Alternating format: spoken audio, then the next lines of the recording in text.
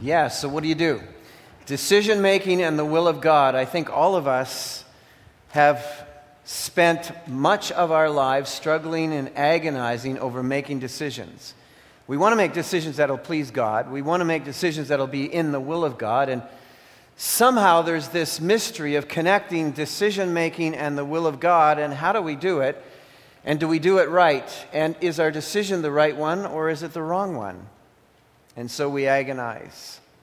Well, today we're going to answer that question. How can we make decisions that are in keeping with the will of God and be confident and secure in our decision making? Let's pray together. Our Father and our God, as we gather here this morning, we gather again around a very significant, important question of making certain that our lives are pleasing to you, that as we make decisions in life, Lord, we want to know that we are making decisions that are in accordance with your will.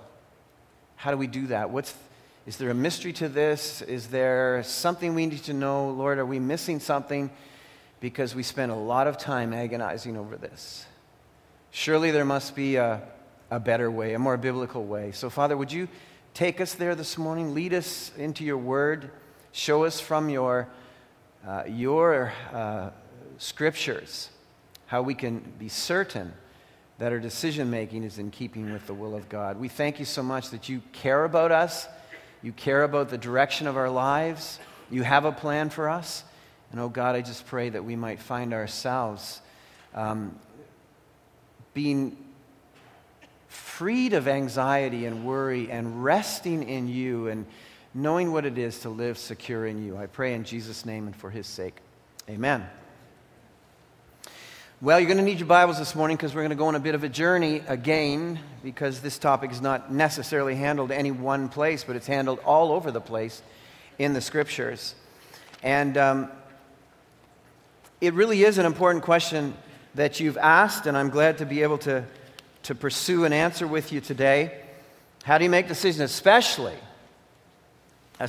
wanting to be certain that your decision matches up to the will of God? And how important is that? How important is the will of God?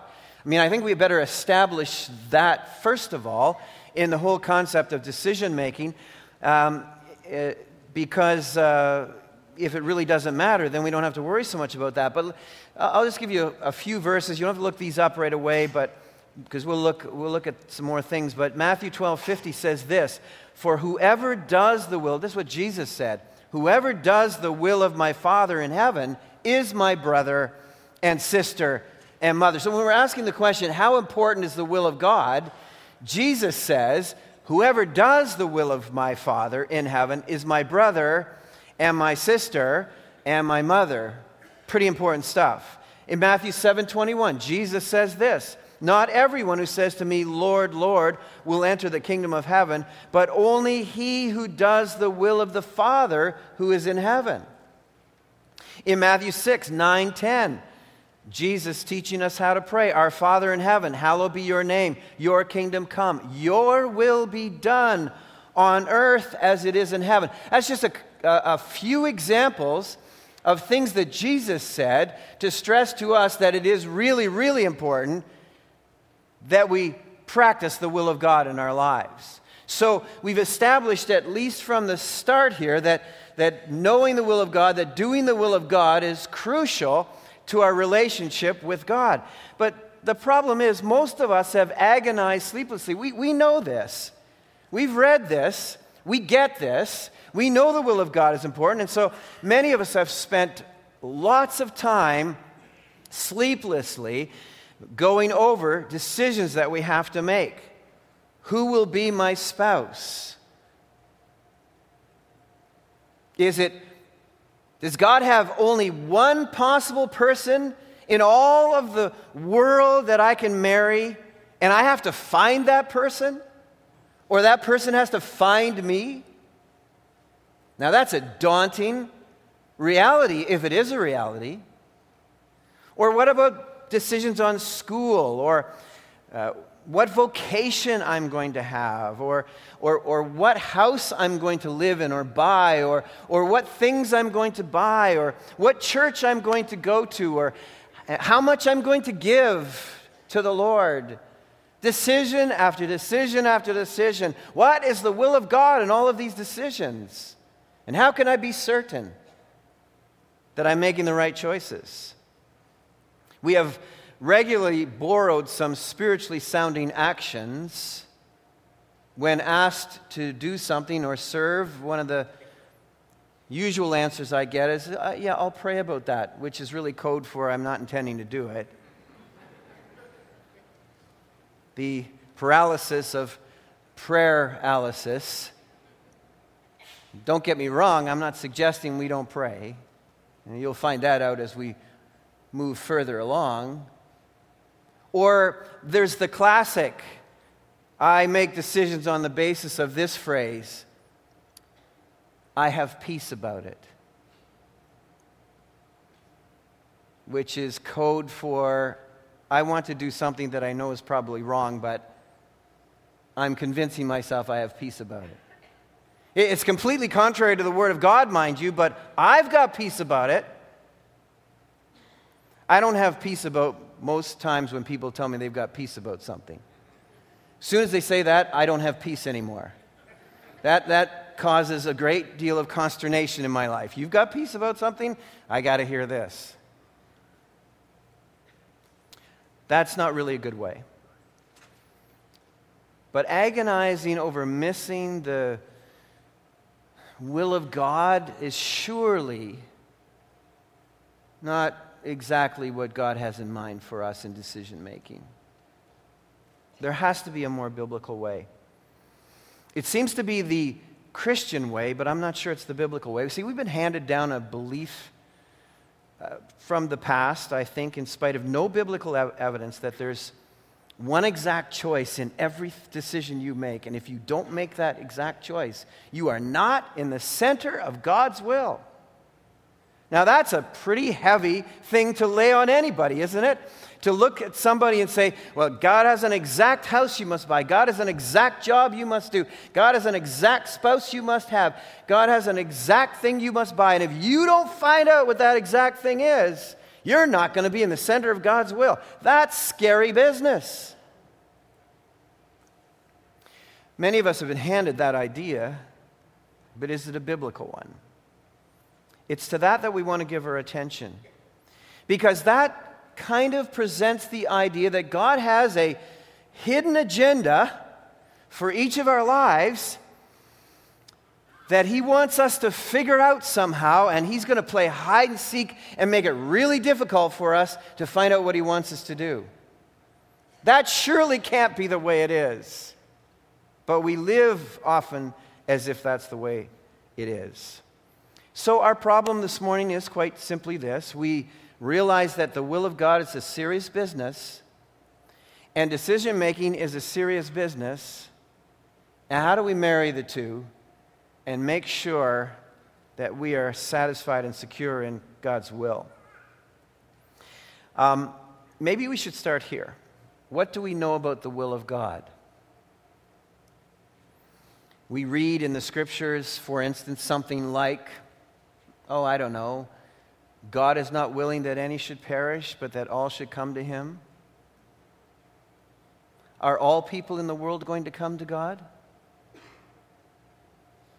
Are you afraid to answer? No. But we read the text, God is not willing that any should perish, but all that should come to Him. That confuses us often about passages that talk about God's willingness or the will of God. The will of God in its totality is really described in two different ways. And there are many words used to describe these two things. I'm just going to use one for each today, but you may understand them a different way. And the first is this: there's the decreed will of God. The decreed will of God. And that's simply this: everything that happens in the universe happens based on the decreed will of God. God is entirely sovereign over all things. Ephesians 1:11. In him we were also chosen, having been predestined according to the plan of him who works out everything. If your Bibles were open there, I would have asked you to say the word everything, who works out everything in conformity with the purpose of his will. Daniel 4:35, same idea. Throughout the scriptures, we are constantly confronted with the idea that God is sovereign over all things. Everything that happens in the universe happens on the basis of the purposed will of God. Now, in some ways, that should give you an opportunity to go, okay, that relieves a lot of the pressure on my decision making. It should. It should start to. In other words, the decreed will of God, as it's presented in the Scriptures, as it is presented of God, answers the question how things happen or how things will be according to the decreed will of God, which cannot be thwarted. No matter what decision you make,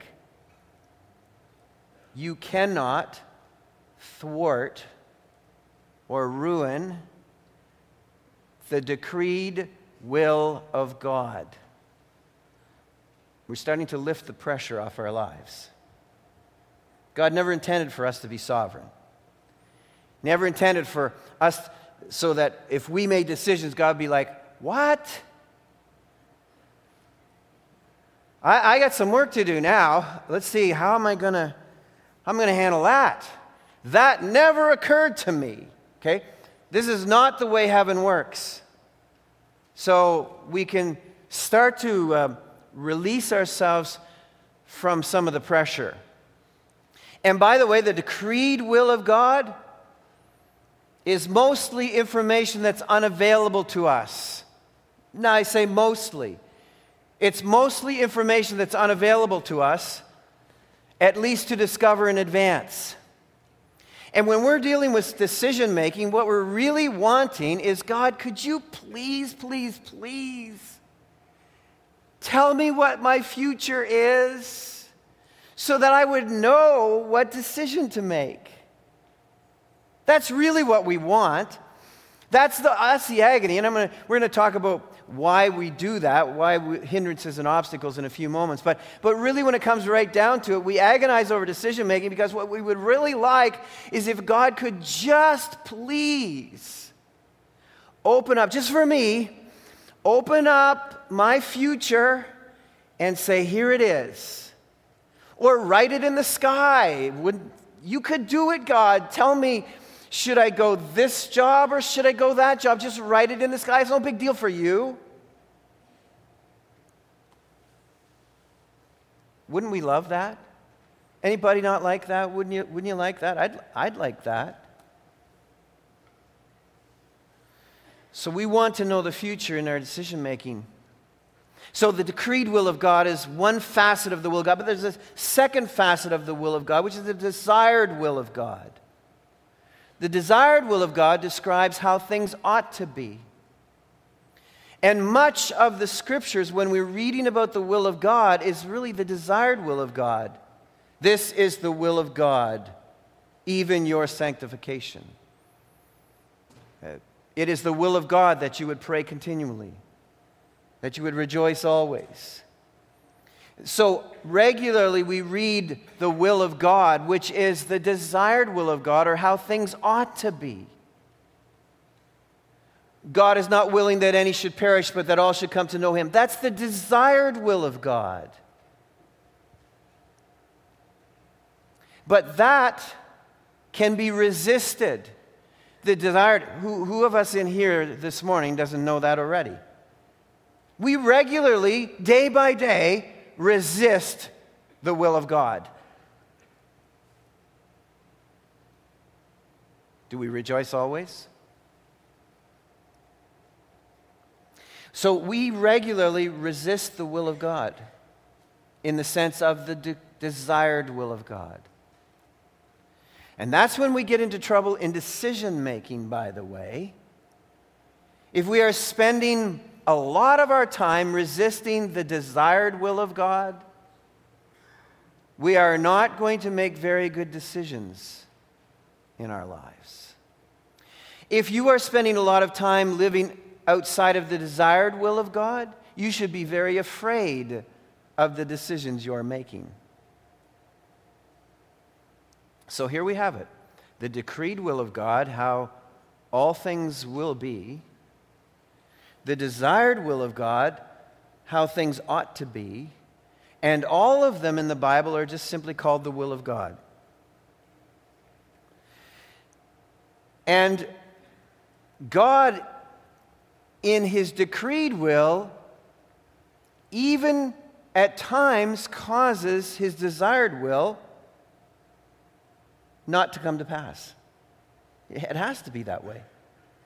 If we can resist the desired will of God, and the decreed will of God is how all things will happen, he's allowed us to resist the desired will of God. But if we do resist the desired will of God, it's going to be very painful for us. That's why many people, the majority of people will perish. Because God's decreed will allow his desired will to be thwarted by the majority of people. That's why there's suffering in our world. Because the decreed will of God allows his desire there would be no suffering to be thwarted or resisted. So now we have to work all of this out in our decision making. What's the strategy? So let's make sure that we're not drifting too far away. So let me ask you a question. You can don't be afraid to answer it. All right? I won't ask you to leave the room if you're wrong. In fact, if you're wrong, you need to stay in the room. Based on the scriptures, does God have a detailed plan for your life? Yes or no? Yes? No. I don't know.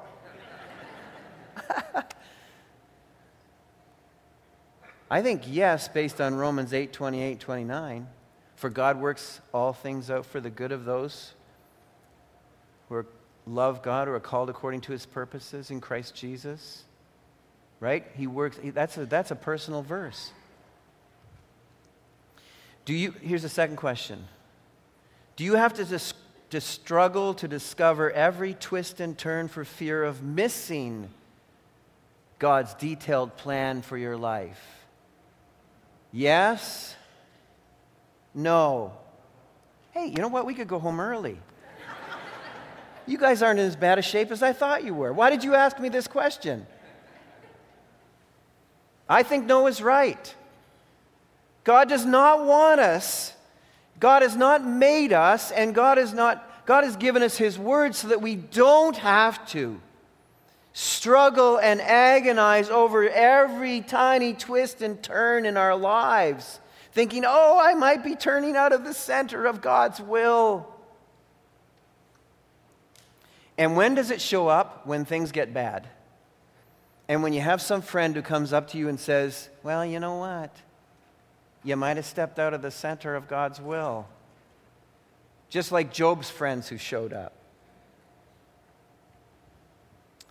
Well, what are the hindrances? Let's quickly look at hindrances, then we're going to look at the strategy here.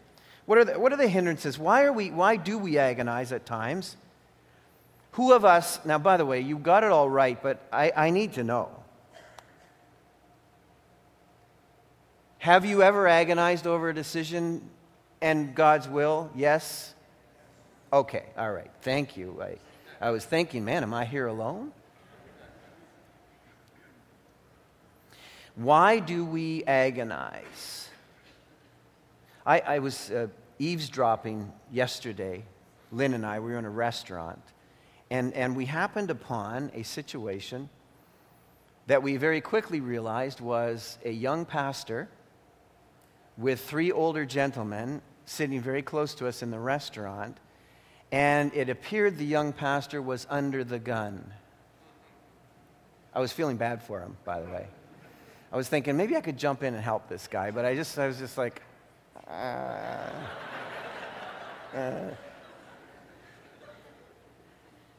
And I heard him say, and I thought, I can't believe it. It's just, he says, yeah, I'm really agonizing with that decision. I'm not sure whether I should go this way or that way. I want to make sure I'm in the center of God's will. And I'm like, I could help you guys with this. So whether we understand about the fullness of God's will, and we realize that God has a detailed plan for our lives, and that He's directing us and helping us, and that we don't have to agonize over every twist or turn or whatever, what we do agonize. Because every one of our decisions, a decision for a spouse, a decision for a vocation, a decision for a school, these are decisions for friends, decisions for what church you go to. These are really life-changing decisions, aren't they? I mean, it matters what decision you make. So of course we agonize, and as believers, we want to make sure that we're pleasing to God. And it's interesting, though, when we have this idea, well, for the big decisions like this, I've really got to agonize with God. And we turn our decision-making into such a subjective experience, because quite frankly, did anybody agonize here this morning whether you wore socks to church or didn't wear socks? Or what color you wore? Did you pray about it? Did you seek counsel? Did you seek wisdom? So we have this sort of collection of decisions we make in our lives, and well, that decision I don't need to worry about. That's no big deal to God. But this decision is surely a big deal to God. And so somewhere along the line, we draw some sort of line and subjectively say, this is important and this doesn't really matter. I think God wants us to live a lot differently than that in our lives with Him. So that's one of the hindrances. The second is we're afraid to risk. A lot of the agony of our decision making is because we're afraid that God might ask us to do something really painful. Right? We look for something easier than God's desired will. We're going to look at some of the classic God-desired will things. And when we look at them, man, there's a lot of easier things we could be doing than these things. Or we don't want any bumps. What God desires can hurt. Or quite honestly, and this is sort of an affluent Western phenomenon, there are so many choices for us. I mean, when my dad was growing up, he had to quit school early and go to work to help the family. I would just simply get a job. And he wasn't sitting around agonizing, with a bunch of university catalogs laid out before him. And, I could be a doctor, or I could be a lawyer, or I could be a veterinarian, or I could be a salesperson. No, my dad had to simply quit school at grade 8 because his family was starving to death and go to work in a factory. And there's where he spent the rest of his life because he didn't have a bunch of choices. Man, we live in a time whereby we agonize over so many decisions because there are so many possibilities for us. You go into a grocery store and there are 95 different kinds of chips. Lynn sends me, get some chips. I got to go into the store. It's like 95 different varieties. And by the way, pick up some cereal. Now I got 275 different decisions to make as I look on all of these cereals. And then if she asks me to go to the superstore, it's double the choices. Can't there just be one cereal and one chips? It's crazy. There's so many choices. So I sit there praying, agonizing, oh God, if I don't pick the right chips, man, I'll be out of the center of your will. And if I'm out of the center of Lynn's will, it's not going to go well for me.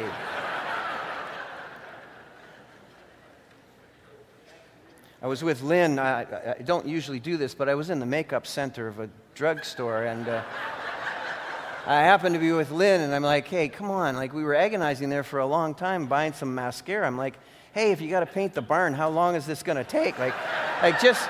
Just pick something up. And and put it on. Like, how big a deal? Like, shelf after shelf after shelf. Let's get going, It's like choices.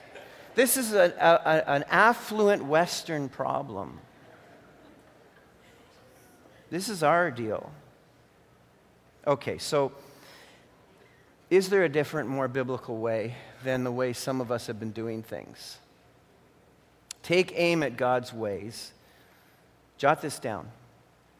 Take aim at God's ways, and you can be certain the decisions made are God's will. Take aim. That's going to be the thesis, the theme of what we're going to look at here. Take aim at God's ways. Because here's what I believe. That God directs what He has decreed most effortlessly through those who prioritize what He desires. Let me say that again. God directs what He has decreed most effortlessly through those who prioritize what He desires. In other words, if you specialize in training yourself to decide how things ought to be, you will enjoy the very best and center of how things are supposed to be.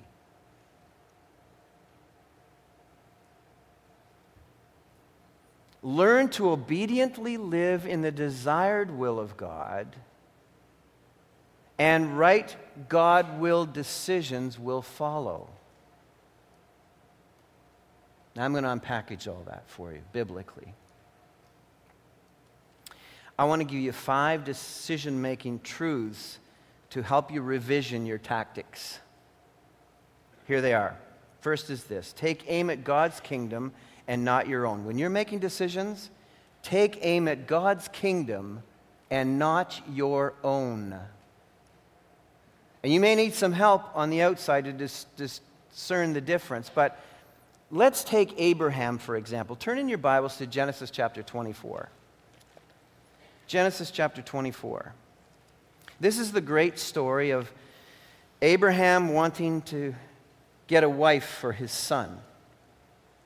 Big decision.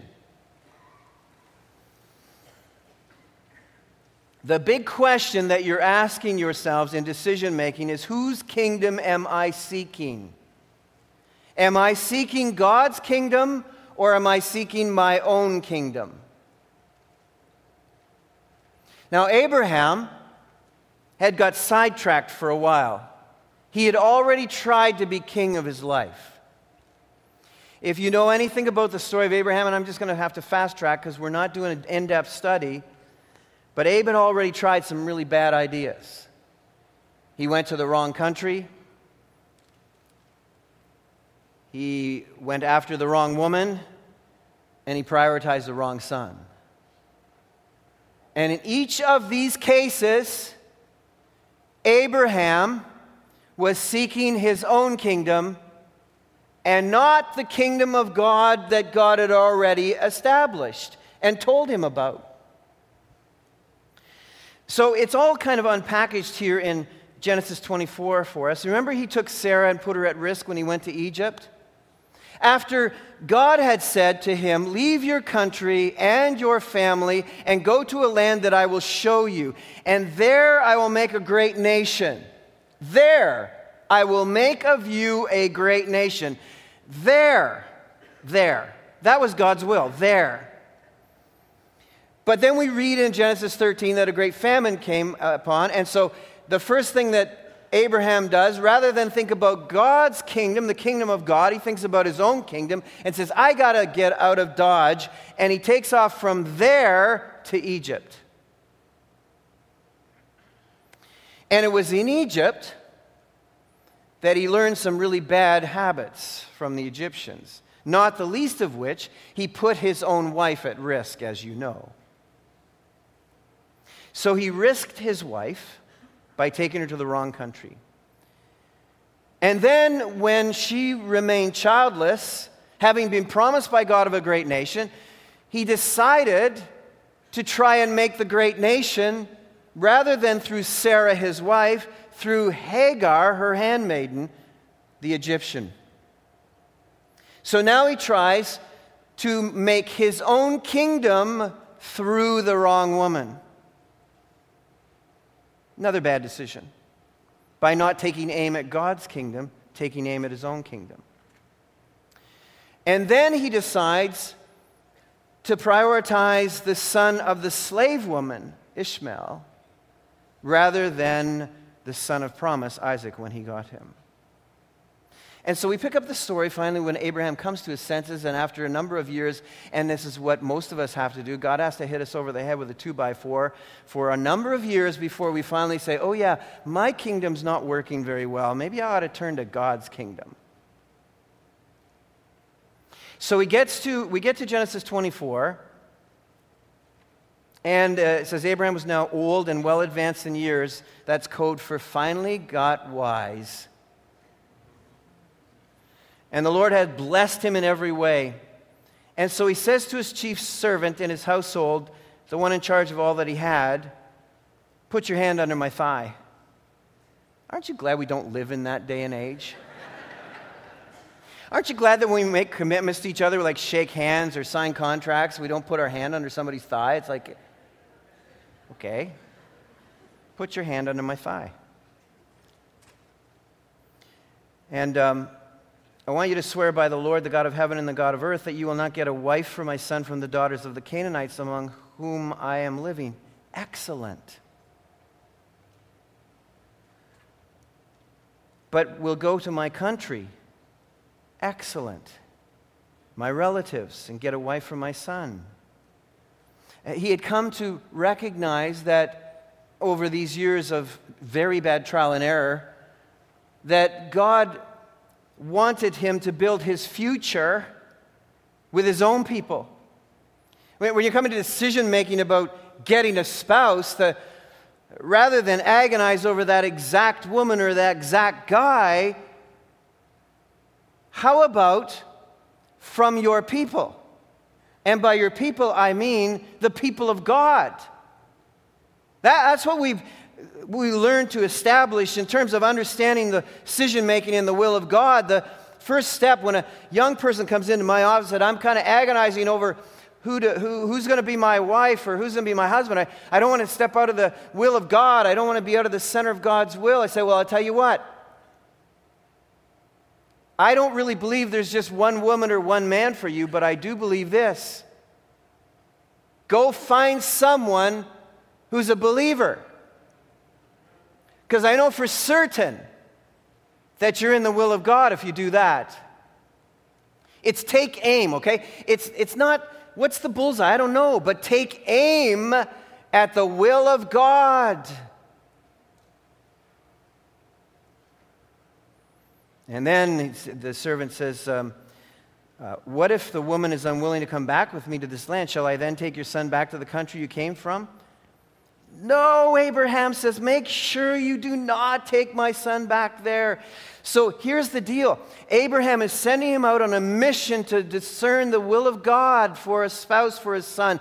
But he is clear to recognize the possibilities exist that in taking aim at the kingdom of God, someone may not be willing to do this or someone may not be willing to do that. But do not divert from the desired will of God no matter what. Because God doesn't want Isaac to leave the promised land.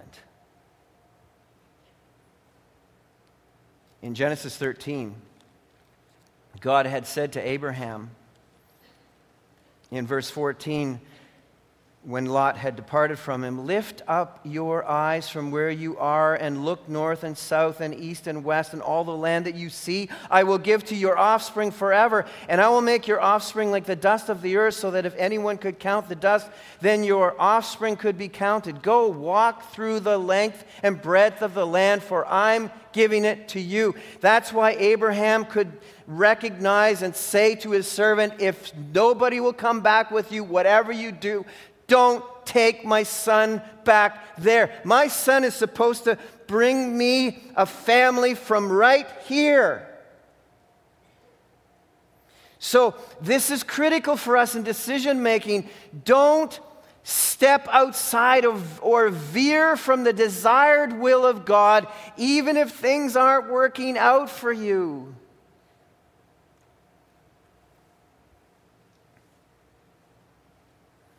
I cannot allow Isaac to leave the land. If you take general aim at the big kingdom picture, God will fill in the specific details.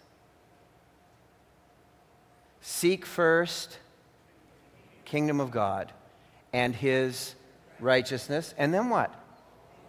All these things will be added to you.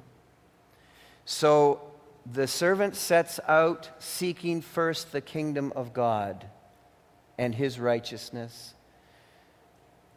And an angel of the Lord intervened in this particular case and presented Rebekah. Seek first the kingdom of God and his righteousness, and all these details will be added to you. But we need to know how to aim at the kingdom of God. John Piper makes mention of this. For 168 hours of every week of your lives, Satan is working to ruin your life. 168 hours every week. To deceive you, to seek to have you not take aim at the kingdom of God and the things of God and the desired will of God. And we spend a couple of minutes with God during the day, every other day or every few days. Your enemy's working to deceive you 168 hours a day or a week. That'd be a long day.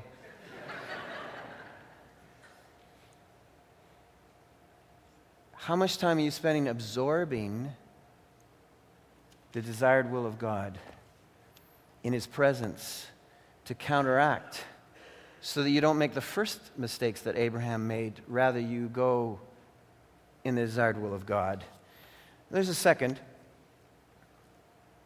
and is this: the most important decisions in life are moral and not non-moral. And quite honestly, many of us, if not most of us, spend more of our time agonizing over just non-moral decisions or physical decisions than we do over moral decisions. What does the Lord God require of you? To act justly, to love mercy, and to walk humbly with your God. That's what God wants for you. And we spend so much time. The truth of the matter is, he has given to us his desired will. Can I take you on a quick survey? I want you to start with me at Ephesians 5:19 for a second. 5:17, sorry. Let's just start there. And we're going to flip pages from there. That'll be very easy. I can tell you for certain what God's will for your life is. Every one of you this morning. Ephesians 5:17. Page is still rustling. We there? Ephesians 5:17. Therefore, do not be foolish, but understand what the Lord's will is. Do not get drunk on wine, which leads to debauchery. Instead, be filled with the Spirit. Speak to one another with psalms, hymns, and spiritual songs. Sing and make music in your heart, always giving thanks to God. Submit to one another out of reverence for Christ. Wives, yield to your husbands. Husbands, love your wives. Parents, raise up your children to love Jesus Christ. In the workplace, obey your leaders. That's the will of God for all of us. That's the desired will of God for you. Start there. And move to Colossians chapter 1, verse 9 through 12. For this reason, since the day we heard about you, we have not stopped praying for you and asking God to fill you with the knowledge of His will. How? Through all spiritual wisdom and understanding. And we pray this in order that you may live a life worthy of the Lord and may please Him in every way, bearing fruit in every good work, growing in the knowledge of God. What's God's will for you? To know Him. Keep going. 1 Thessalonians 4, verse 3. Just keep going sequentially. It is God's will that you should be sanctified. What's that mean? Set apart, useful to God. That each of you, that you should avoid sexual immorality. Be holy. Run away from all sexuality that's immoral. This is the will of God for you. This is not rocket science. 1 Thessalonians 5, verse 16. Be joyful always. Pray continually. Give thanks in all circumstances. Oh, guess what? For this is God's will for you in Christ Jesus. We could go on, but we need to stop because of time there. Find this in God's Word. This is God's will for all of you. If you live passionately to live out the will of God that has been revealed to us, which I would classify as taking aim at the will of God, all these things will be added to you. You will be a great decision maker. As for the non-moral things, the physical things, the day-to-day decisions of life, James 4:15, if the Lord wills, we will live and do this or that. Live out your basic life choices and free yourself by living continually in the context of God's revealed will. Free yourself. To know day by day, I know that I am living in the will of God, the revealed will of God as He's laid it out for me. I am being careful to set myself apart to be useful to God. I am avoiding sexual immorality. I am rejoicing. I am praying continually. I am thankful for all things. I am learning to know who God is, understanding Him. If I am doing those things, decision-making falls into place. Thirdly, everything about the Christian life is designed around transformation and not just transportation to the next destination in life. We want to get to something. We want to get to the next place. What's the next decision, Lord? What's the next job? What's the next church? What's the next school? What's next? We want to get to the what's next. And God wants to get to the who we are. Wherever we are, whatever we're doing, whoever we're with. Stop being anxious about transportation to somewhere and start spending your time cooperating with God's investment in your transformation. You shouldn't expect any confidence in your decision-making as it relates to God's will without first the hard work of learning God think. It's not so much whether you're going to be a lawyer, a doctor, a pastor or a farmer, a truck driver or a taxi driver. It's what kind of a person are you going to be? And God's plan is through trial and triumph to transform you into the image of Christ Jesus. That's His will for you. And that's why Romans 12, 1 and 2 is so critical for us. Stop being conformed to this world and be transformed by the renewing of your mind. And then you will be able to know and understand God's will, His perfect will. It's when your life is cooperating with the transformation work of God that decision-making becomes kind of a no-brainer. Because you start to think like God. You start to want what God wants. You know what God wants. And in terms of a decision, you know the difference between would God want this or would He want that? Do I love or seek? Am I loving and seeking the Lord's kingdom with passion? Am I or will I have to dampen my passion or enthusiasm for God by taking this choice? These become no-brainers for us. They must. Seek to be wise, get godly counsel forth, and be open to divine surprises. Seek the Lord by all means. Pray, seek wisdom, seek godly counsel. But by the way, don't expect God to write the answer in the sky. You look at the Bible and you see these divine encounters and you think, well, that's the way it always works. No, even in the Bible, our Bible spans 1,600 years. That's 1,600 years. And the number of miraculous times have been counted on hands. There are thousands and thousands of years and millions of decisions that didn't encounter some sort of angel plopping down in front of somebody saying, this is the way, walk in it. So don't expect that. It's very unusual. It could happen, but it usually doesn't. But by all means, we have to make decisions. We can't be paralyzed. Who is it that Jesus Christ rewards at the end? It's the one that he entrusted with 5 who got 5 more. It's the one he entrusted with 2 who came back with 2 more.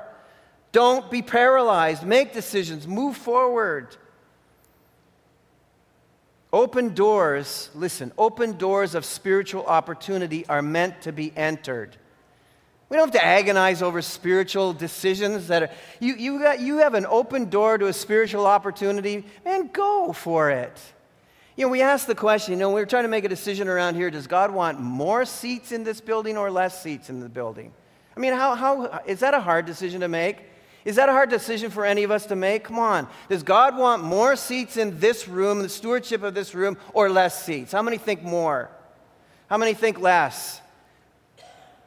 Well, Russ, I think you're out of the will of God. But, how could anybody think God would want less? It's not a hard decision to make. We're not at make decision yet, but it's just seek wise, godly counsel. Open doors of spiritual opportunity are meant to be entered. What we're really afraid of is when we see a spiritual opportunity and a door open, it's going to be painful, or it might require sacrifice. Listen, don't make your decisions on the basis of how sacrificial it's going to be. It's always going to be sacrificial when God asks you to do something. Man, I asked permission from a woman in this church to tell this story about our seat project in here. And her situation, her spouse is not on board with the Lord, and so she's got a different challenge in her life. And she said, I believe God wants us to do this. How can I be involved in this? And so she decided to go and get some things that were wrecked and fix them and sell them. And she fixes things and makes them look nice and sells them. And God sends people to her, and they buy things that she has fixed. And she's able, by her own resourcefulness and her own ingenuity and her own passion for the Lord, to see Him honor that. And she's been able to contribute in amazing ways to the project. This is what God does. These are open doors of spiritual opportunity. But listen, open doors themselves are not necessarily a sign of God's will. An open door, for instance, to drug running is not God's will. Closed doors are not necessarily a sign by God that you should stop. Just because one girl turns you down, guys, don't say, okay, I guess this marriage isn't for me. If it's not her, it could be her. Keep going, keep looking. Not there, maybe here. And fleeces, by the way, are not a spiritual tool unless you are a spiritual tool. Fleeces, when Gideon laid out a fleece, why did he lay out a fleece? Because he lacked faith in what God had already told him to do. I don't recommend fleeces. It got quiet in here. We must have a fleece congregation. Did you lay out your shirt this morning and ask God to put dew on it if He wanted you to come to church? In the house? and then lay it outside in the backyard the next night. If it's dry, I'll go to church on Sunday. Come on. When God tells you to do something, you don't have to fleece it. Random verses are not a good decision-making plan.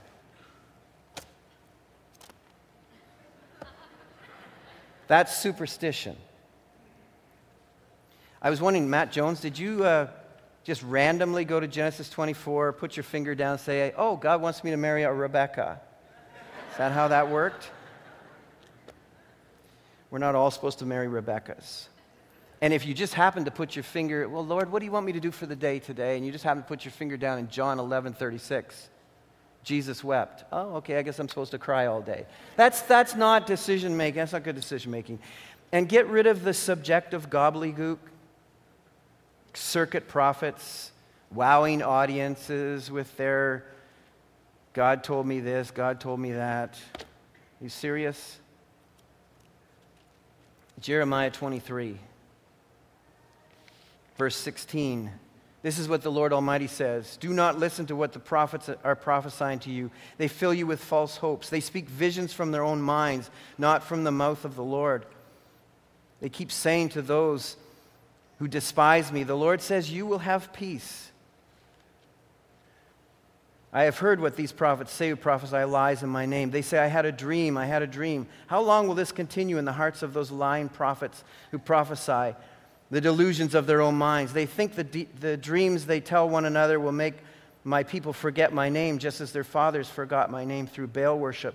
Let the prophet who has a dream tell his dream, but let the one who has my word speak it faithfully. For what has straw, he's comparing dreams to straw, to do with grain, the word of God? Is not my word like fire, declares the Lord, and like a hammer that breaks a rock in pieces? Listen, apart from the Spirit of God working through Scripture, God does not promise to use any other means to guide us, nor should we expect him to. Kevin DeYoung. So we wrap it up this way. Make a decision. The fifth is this. Just make a decision. If you are walking in the desired will of God, make a decision.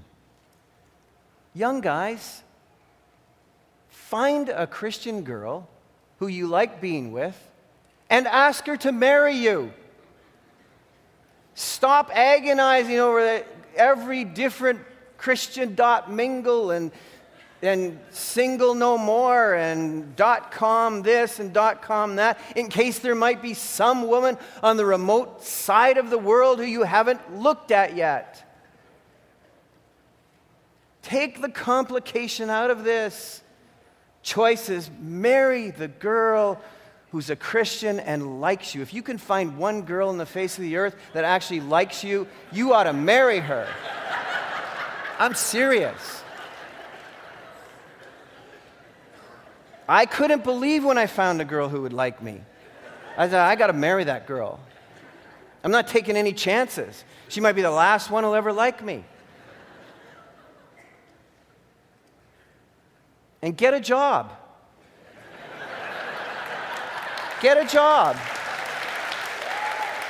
Stop. Well, I don't know what God wants me to do. Does he want me to be this? You know what he wants you to do? Get a job. That's what he wants you to do. Get a job that isn't evil. A job. And live within, in terms of house choices, live within distance, close distance of a great church. That's God's will for you.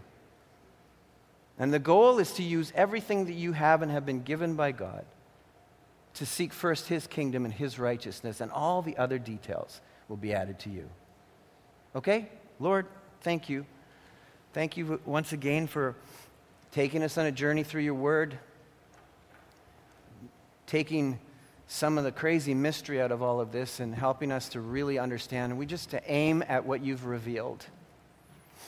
Live out what you've told us. And allow the God who has a plan for our lives to unfold that plan in the basis of our seeking first the kingdom of God and his righteousness. We thank you, Lord. We love you. praise you in Jesus' name. Amen.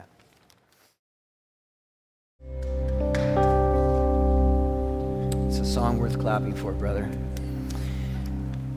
Specialize all of your days in obeying the desired will of God. He has revealed to us in his scriptures his will in a variety of the realities of our life. Specialize there, and you will have confidence in decision making, and then make decisions from the platform of following in obedience the desired will of God, and the decreed will of God will occur as his plans unfold in your life. He'll take care of the details. Seek first God, his righteousness, his desired will, and then have confidence to make decisions that will honor him. Our Father and our God, thank you for joining together today the understanding of the will of God and our decision making. I pray, oh God, for my brothers and sisters here this morning, that we would devote our time and energy to understanding the revealed will of God. You have given us what you are requiring of us. Help us to live out that, seeking first the kingdom of God, not being conformed to this world, but being transformed by the renewing of our minds through the Word of God. And then we will know what the will of God is for us. And all these details will be added. Oh, Father, we thank you and praise you. May we live confidently, knowing that you desire for your purposes to take place in our lives as we seek you. In Jesus' name I pray.